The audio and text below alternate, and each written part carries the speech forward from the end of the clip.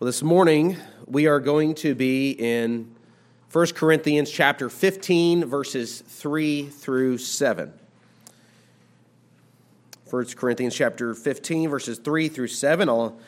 You can find that passage on page 961 in the black hardback Pew Bible in front of you. And I'll also bring the text up on the screen. Be reading from the English Standard Version. Hear the word of the Lord. For I delivered to you as of first importance what I also received, that Christ died for our sins in accordance with the Scriptures, that he was buried, that he was raised on the third day in accordance with the Scriptures, and that he appeared to Cephas, then to the 12.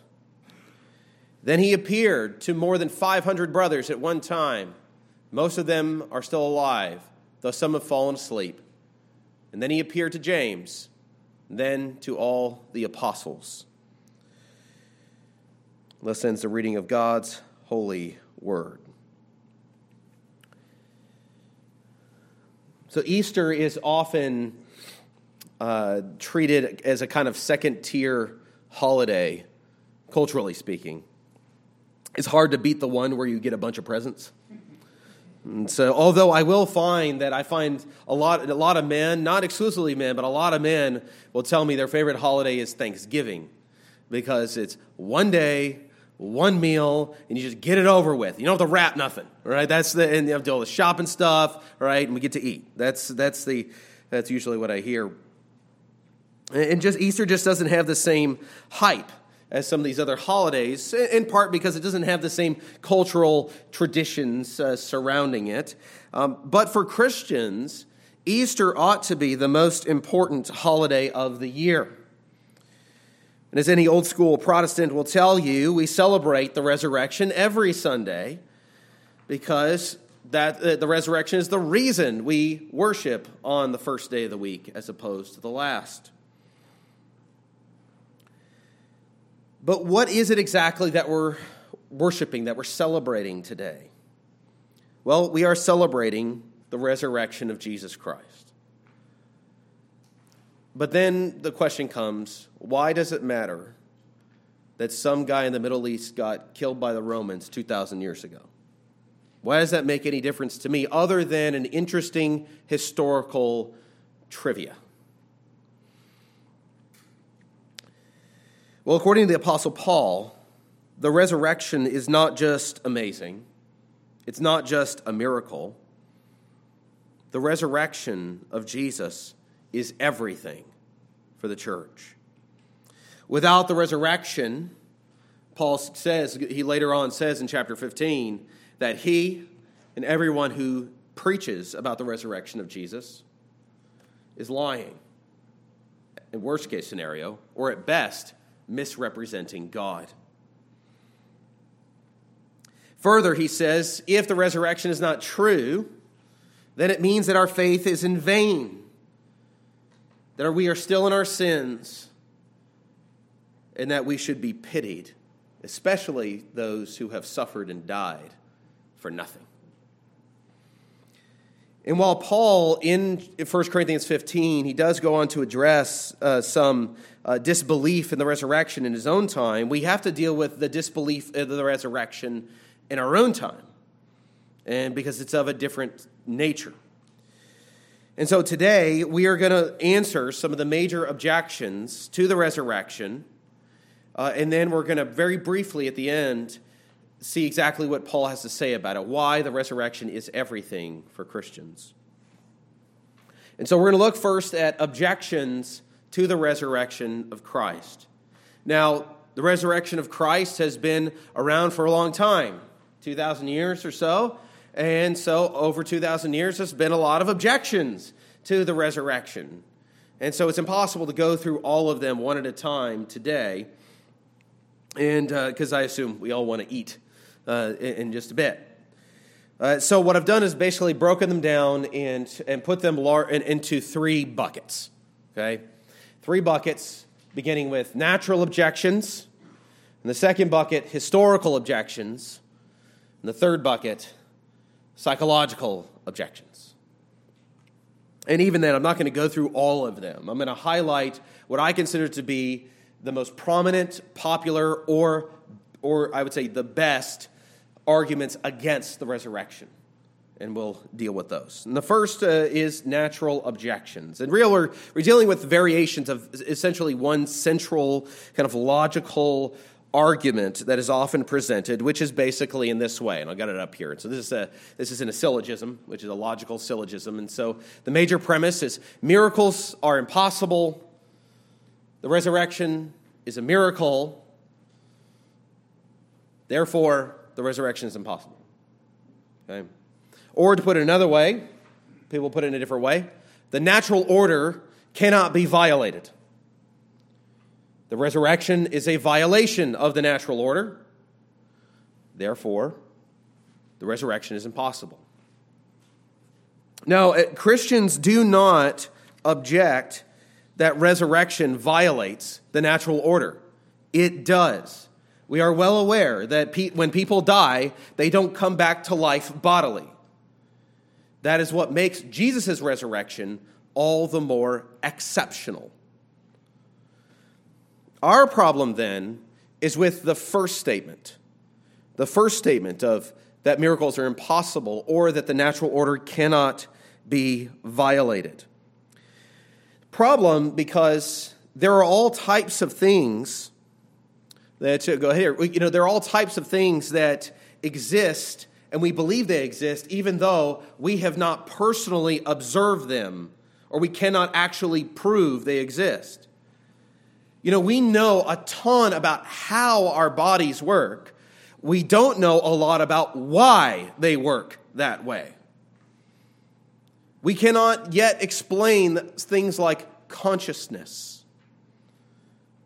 Why, when humanity is left to its own devices, we are drawn to immaterial things that you can't prove exist, like love or even music. I mean, music is what? Just the mathematical repetition of tonal sounds. So why do we call it music? Right? It's a category that we assign to it. Why do we talk about pleasure when it comes to music? And we don't know, we can't explain why we're moved as human beings to search for meaning and purpose in life. We cannot explain this draw we have to the transcendent. We cannot explain why even atheist authors like David Foster Wallace, before he killed himself, gave that famous speech where he said we were basically programmed for worship. That we're always worshiping something.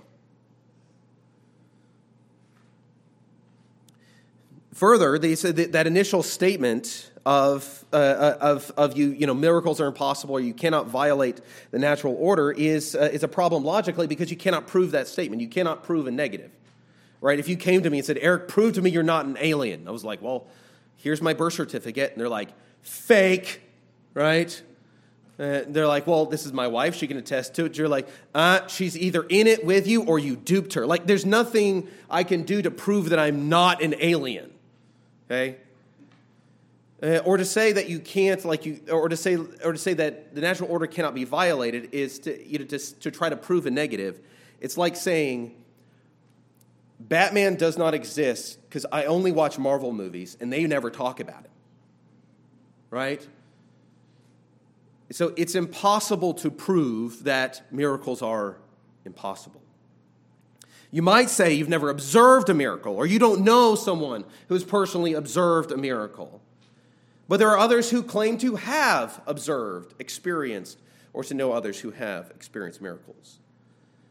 This also raises the issue of even how we know things at all. I have not personally been to Mars, but I have no doubt that it exists. There are pictures, we've sent rovers, there's testimony, there's disciplines like astronomy that study it. There's evidence, there's history, there's testimony. And so, is it possible that it's all fake and some vast conspiracy? I'm sure there's a Reddit thread somewhere that is claiming that, right? There's somebody on the internet who believes that, but that's not probable. What makes sense, taking all the evidence together, is that Mars exists. Because how else do we get Mars bars, right? You can't explain it otherwise. And so now, this doesn't mean that someone cannot say, well, I just don't accept the supernatural. You can do that. But to do that at the outset, to just say, I reject the supernatural, is a statement of faith. Because it is not something you can prove.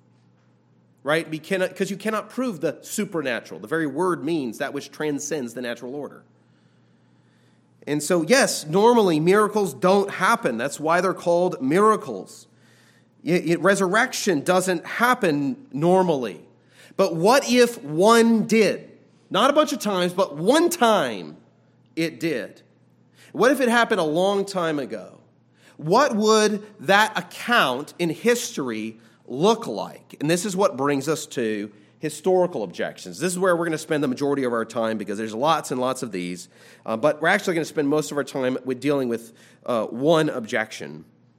And that is that resurrection, the resurrection of Jesus specifically, is a legend that came along after the historical Jesus lived. That there was probably some guy named Jesus who was a failed rebel leader, some kind of political or social activist. He's kind of like a Jewish Gandhi kind of guy. And so, and he was executed by the Romans. And in time, for some unknown reason, his followers exalted him, and then they established this thing called the church, and then the church had to backfill with these fantastical stories about Jesus in order to kind of answer some problematic questions about the authority of the church.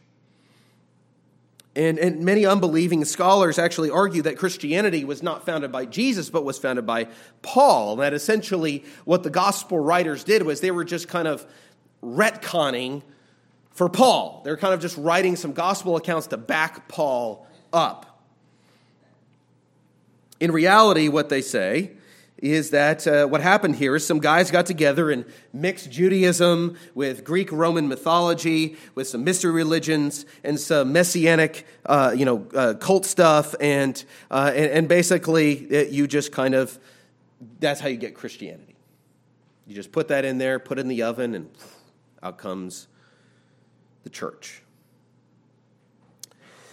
They will go on to argue as well, even from about vocab, saying that resurrection can mean things other than bodily animation.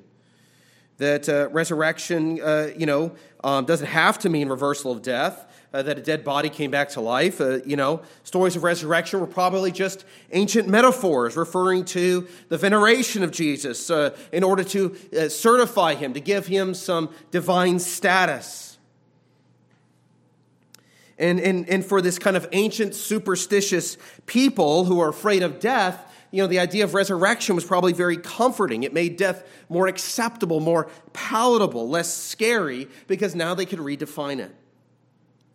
And you take that all together, and that sounds very reasonable. It sounds very learned. This is largely the position of many scholars and people with graduate degrees, and who when they're talking about how religion rises up.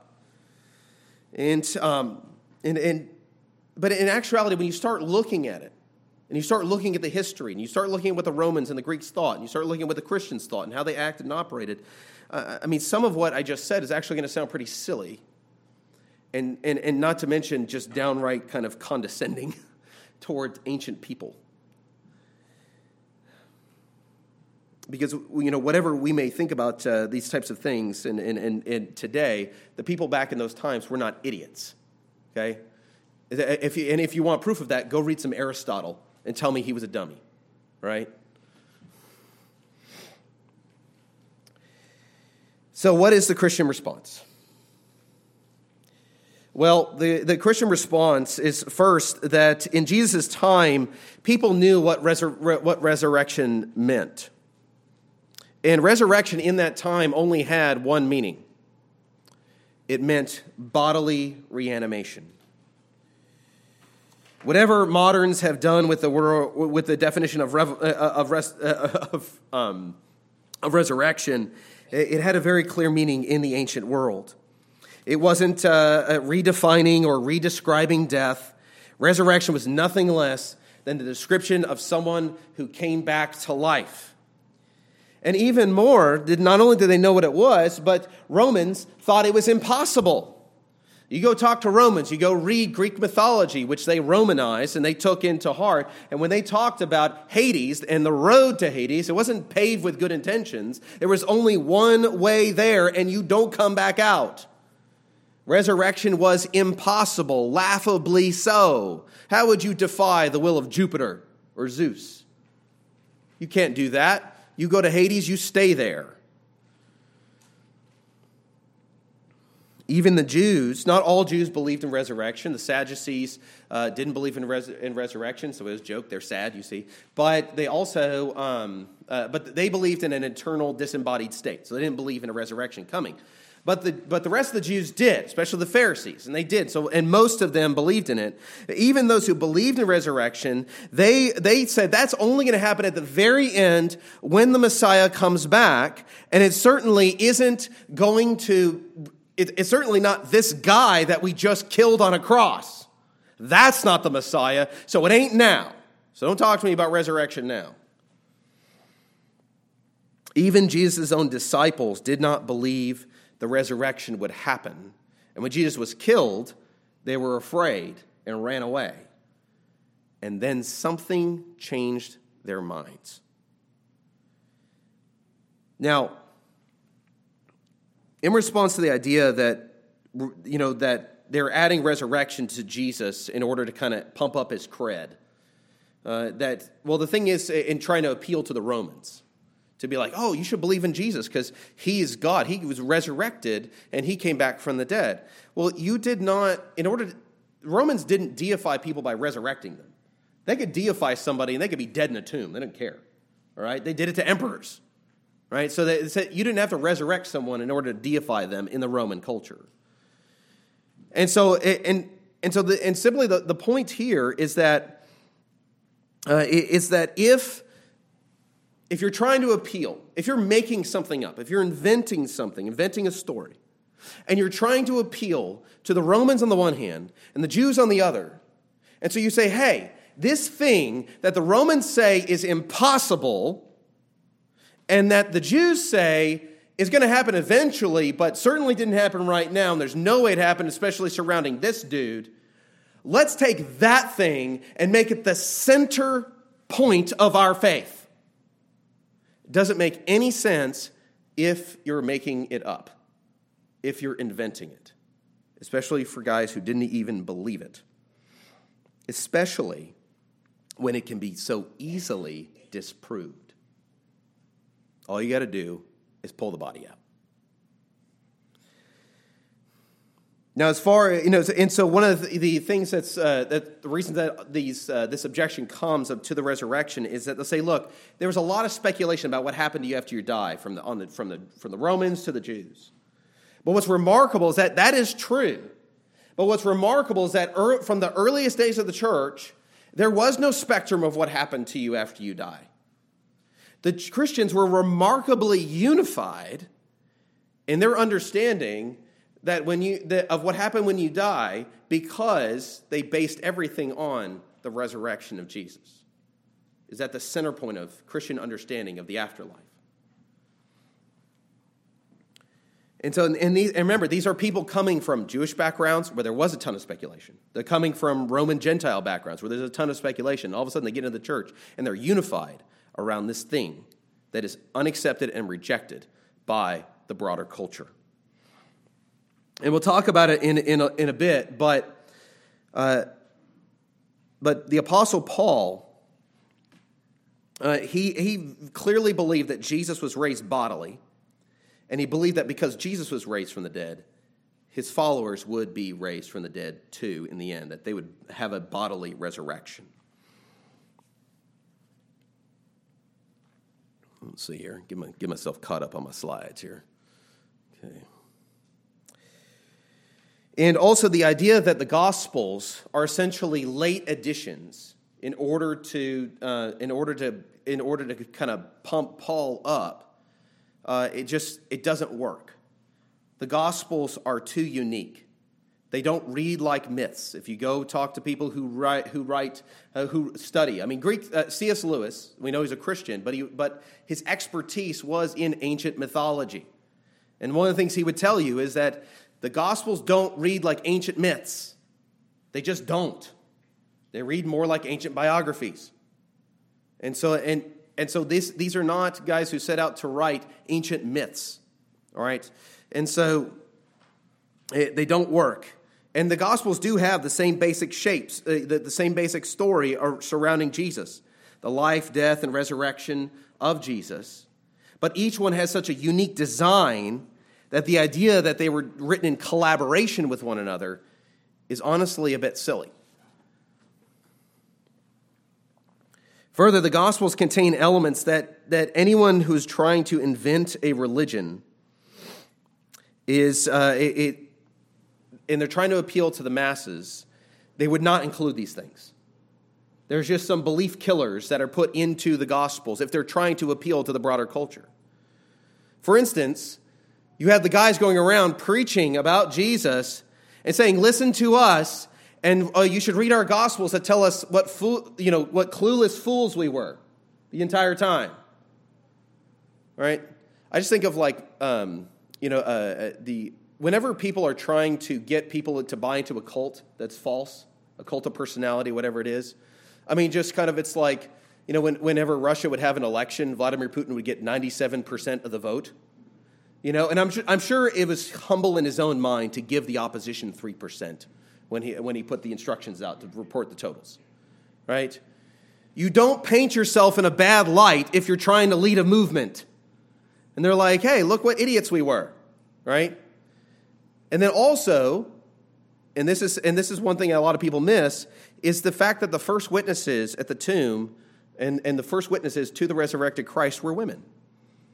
In the ancient world, women were not even allowed to give testimony in court because they were not considered credible witnesses. I'm not agreeing with that, but that was the reality. And so if you're trying to fake a story and do a legit resurrection, you're not going to put women as the first witnesses who believe even before the disciples believed. And that is something that is recorded not in one, not two, not three, but all four of the Gospels. And so it's interesting when you think about it, because and so when you think about this as we look at it, because when I'm reading it and I get these two pictures of the ancient writers from secular scholars, is that on the one hand, the guys who wrote the Gospels and stuff, they're just they're like superstitious children who are sloppy editors to boot. And they just believe whatever they're told, and they don't really care about history. They're just kind of moving things along for some reason. And then on the other hand, they're diabolical conspirators who expertly know how to craft myths and legends in order to manipulate Roman and Jewish audiences to believe their lies and untruths for which the authors and the original apostles went and were willing to be tortured and killed for, by the way. They never got rich. They never wanted to get rich. Apparently, they just wanted to invent a religion so they could go get murdered. Now, there have been a lot of other arguments for a long time that the resurrection was faked, that it was a conspiracy, that it was a conspiracy on the part of Jesus and the disciples. Let's see here, my whole thing reset here. But they'll say that his disciples stole the dead body. Jesus didn't really die, something called swoon theory. These all been around for a very, very long time. I've actually talked about them in other sermons before. But the thing is all these theories require that Roman executioners don't know how to kill their own prisoners. And Romans were pretty good at doing their job. Roman executioners were really good at executing people because they say, when you love what you do, you never work a day in your life. And Roman executioners, they never worked because they loved their job so much and they were so good at it. It requires us to believe the disciples, who were uneducated fishermen, tax collectors, and the like, somehow knew how to distract Roman guards whose lives were on the line, open up a tomb, remove the body without anyone seeing it, without anyone reporting it or knowing it. And then we're still, even if we go with that, we're left with the question, why? Again, they all died for this. Why would they do it if they're faking it, if they're lying about it? Now, one more line of thinking about this is the movement of the day of worship from Saturday to Sunday. Of the top, the Old Testament and the Old Testament, the Old Covenant had a lot of commands, right? Over 600 commands. But they had their top 10. And we're familiar largely with the top 10. And the first 3 have to do with directly with God, how we relate to God, how many gods we worship Him, how we regard His name. And then the first commandment that doesn't have to do with how we directly deal with God has to do with keeping the Sabbath, the day of rest and worship, which was on the last day of the week. It was the sign of the covenant, of the old covenant that God had with the people. It was a sign of His people's obedience. It was a sign of the people belonging to God. And in Jesus' time, the people were obsessive about keeping the Sabbath. And yet very early on, the Christian church started worshiping on Sunday.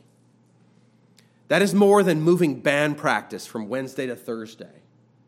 I mean, it's more like moving college football from Saturday to Monday. I mean, maybe not quite that important, but something massive would have to occur within the organization for them to do that, right? Some fundamental thing must have changed. So what was it that caused these Jewish Christians to suddenly change one of the very central tenets of their faith? Well, from the earliest records, even from the New Testament itself, it is because Sunday is the day of resurrection. It is the Lord's day, the first day of the week. And so these early Christians would not have made the resurrection of Jesus the center of their faith and hope after death, would not have made it the reason for the movement of their worship, one of the most important commandments for the people of God, unless something happened that they couldn't explain. Something that drove these men, these women, and many others to believe truly that Jesus was raised from the dead. And this brings us to psychological objections. And so this is much more brief than the second bucket that we were in. This is our third bucket. So we've talked about historical objections. We've talked about natural objections, historical objections, and now we are talking about psychological objections. Because some will say in response to all this, okay, fine. Maybe they weren't lying. Maybe they were deluded. Maybe they were sincerely deceived or self-deceived because they hallucinated what they saw, or maybe they just couldn't handle it mentally, that their leader was dead, and so they started making up stories. Maybe they just genuinely believed it, but they were just wrong. Well, so some have said, look, ancient people, they talk about visions. The Greeks and the Romans, they talked about having visions, and so did the Jews. And so maybe they thought maybe they mistook a vision of Jesus that was just like a dream, and they just said, oh, he's resurrected from the dead. Well, it's true that ancient audiences did believe in, both Gentile and Christian and Jews all did believe in visions, divine visions from God, but they knew the difference between a vision and a bodily resurrection. Again, they know what the word resurrection means. And further, the testimony, this testimony about seeing Jesus that we have from the Gospels, it's not about, I saw Jesus in my morning toast. It came out of the toaster and it was awesome. I'm putting it up on eBay. I'm going to make a lot of money, right? They saw Jesus. They spoke with Jesus. They walked along the road with Jesus. They ate food with Jesus. They saw his wounds, which unmistakably identified him as the Messiah. And even more, it wasn't just isolated instances. It wasn't like my grandmother's second cousin in the dark, and she had taken a bunch of opiates or something. It was talking about even large groups of varying sizes, even as as Paul says, a group even over 500 people at once saw the risen Christ.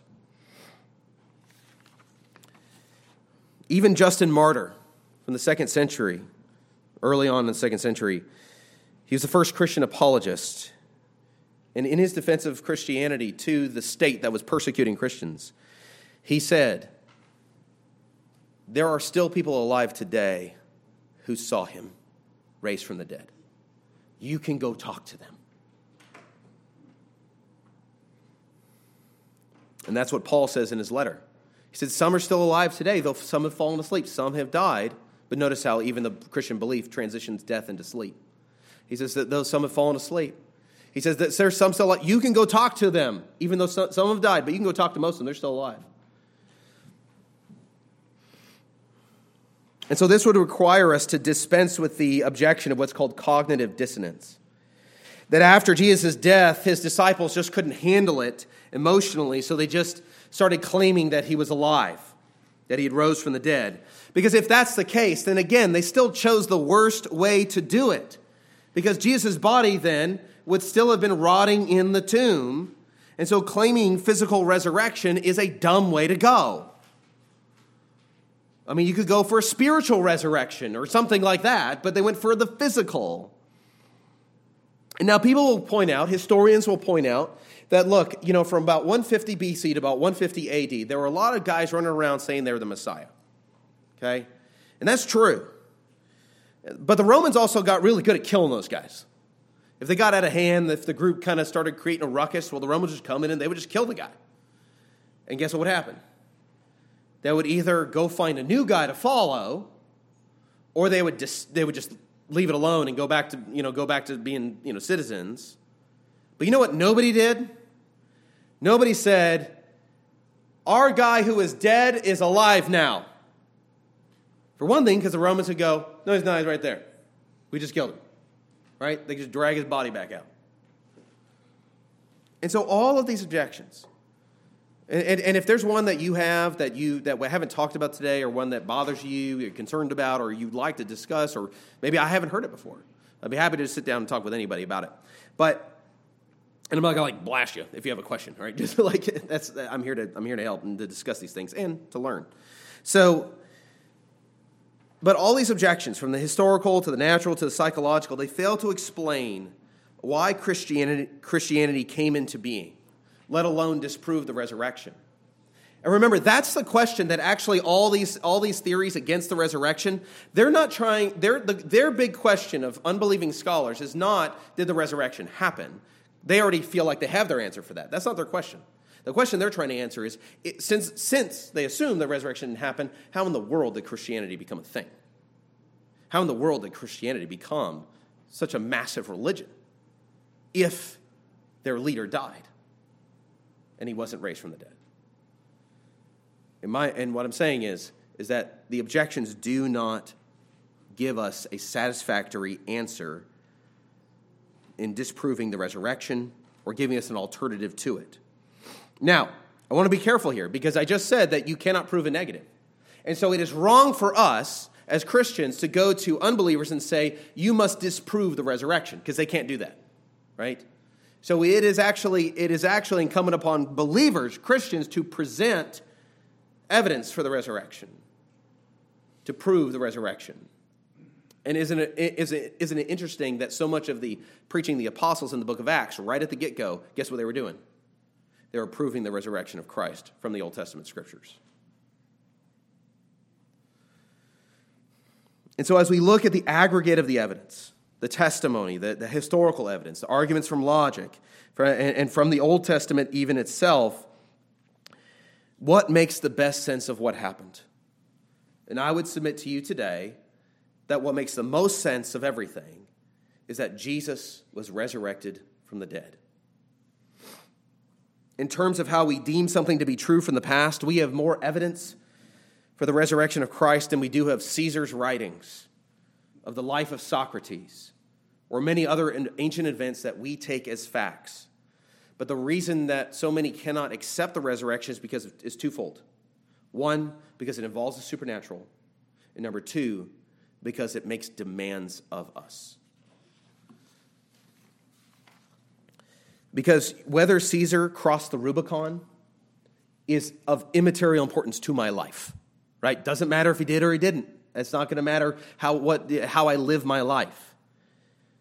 But as Paul writes, if Jesus is raised from the dead, then death itself is swallowed up in victory for those who trust in the name of Jesus.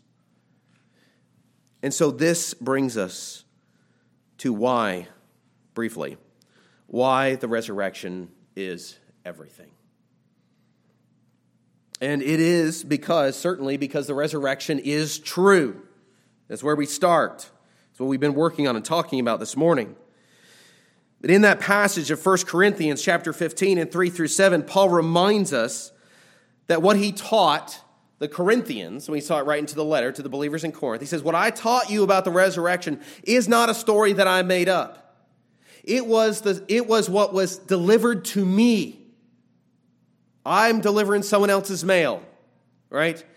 It was what was declared to me by the eyewitnesses themselves, who themselves say they were shocked to find out that Jesus was raised from the dead.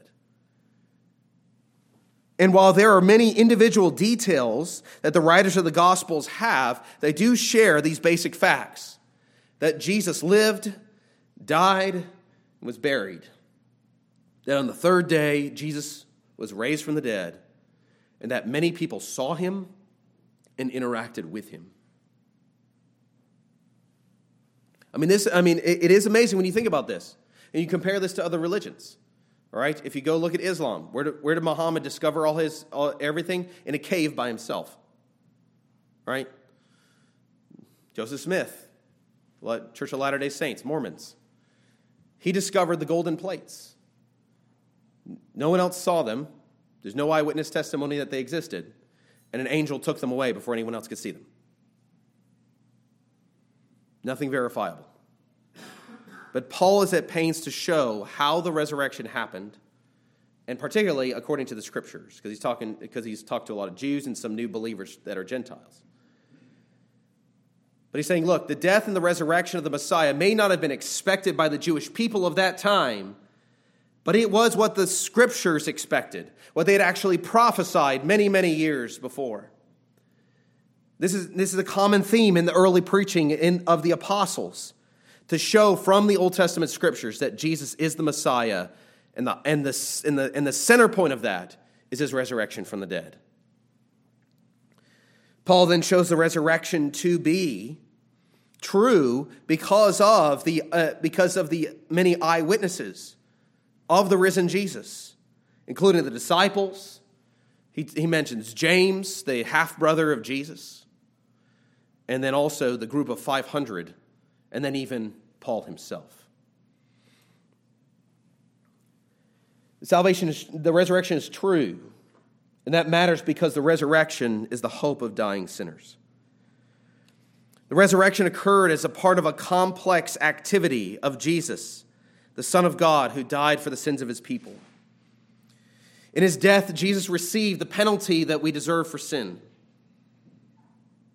He solved the problem of death that we all face. And his resurrection brings hope of the kingdom of God. Paul writes in verse 20 of 1 Corinthians 15 that Christ's rising of the dead is the beginning of a harvest of resurrection for those who trust in Jesus. And that resurrection then is true for those who trust in Jesus because Christ has been resurrected. And that he has given that resurrection life. He communicates that resurrection life to us by his Holy Spirit. And that will be fulfilled in the end through resurrection. And so there is certainly a mysterious nature to the resurrection of Christ. We don't understand truly what form his body was raised in, because it wasn't just resuscitation. His physical body just, Like when at the end of like lots of movies where someone they might drown, they're not breathing, and they come back. Like that's not what it is. It was his Jesus. Like when they saw him, he was Jesus and he wasn't Jesus. There was something mysterious about him. But while we may not be able to grasp the mystery of what the resurrection will be like, what it is for Jesus, what it will be like for his people, it is clear that the hope of resurrection is the victory over death itself for the people of God. And so look, there are people who may hear this today and say, look, fine, it's probable, I don't have a response, it's probable that Jesus is resurrected. I still don't care. Jesus is resurrected, so what? Okay? And, to that person I say, well, thank you. Thanks for listening. If you want to talk about more, I'm here. And I hope that you'll reconsider. Because to confess the resurrection may be true and not then trust in the gospel itself is to leave yourself open to the judgment of God in the end. But there are others who say, well, I don't actually have a response. I can't say anything against what I heard. I'd like to do more research, but I just can't bring myself to believe. I just can't cross that line at this moment. And that's okay. But I would challenge you to investigate it, to look into it. Take 6 weeks. Study the Gospel of John with another Christian. Do something like that. Because what's it going to hurt you, right? Worst case scenario is you looked into it. But if you're willing to hear today, to hear this, to believe that Jesus is the Son of God who died for your sins and was raised for you on the third day to give you eternal life by simply trusting in his name, well then, if you'll hear and believe, then eternal life and joy is yours today. And for those believers here today, those who are struggling with the specter of death, enduring loss and sorrow in this moment, I pray you would remember the glory and the joy and the hope that is in the resurrection of Christ. I pray that you would be reminded of the promises of the gospel that are still yours, that still will be fulfilled tomorrow and in the day when your physical life gives out on this earth, when you stand before God, and in the very end in the judgment, which you will not have to face because Christ has faced it for you. And in the end, you will be given eternal life and glory and joy in the kingdom. And not for any works you have done, but all by grace through faith in his name.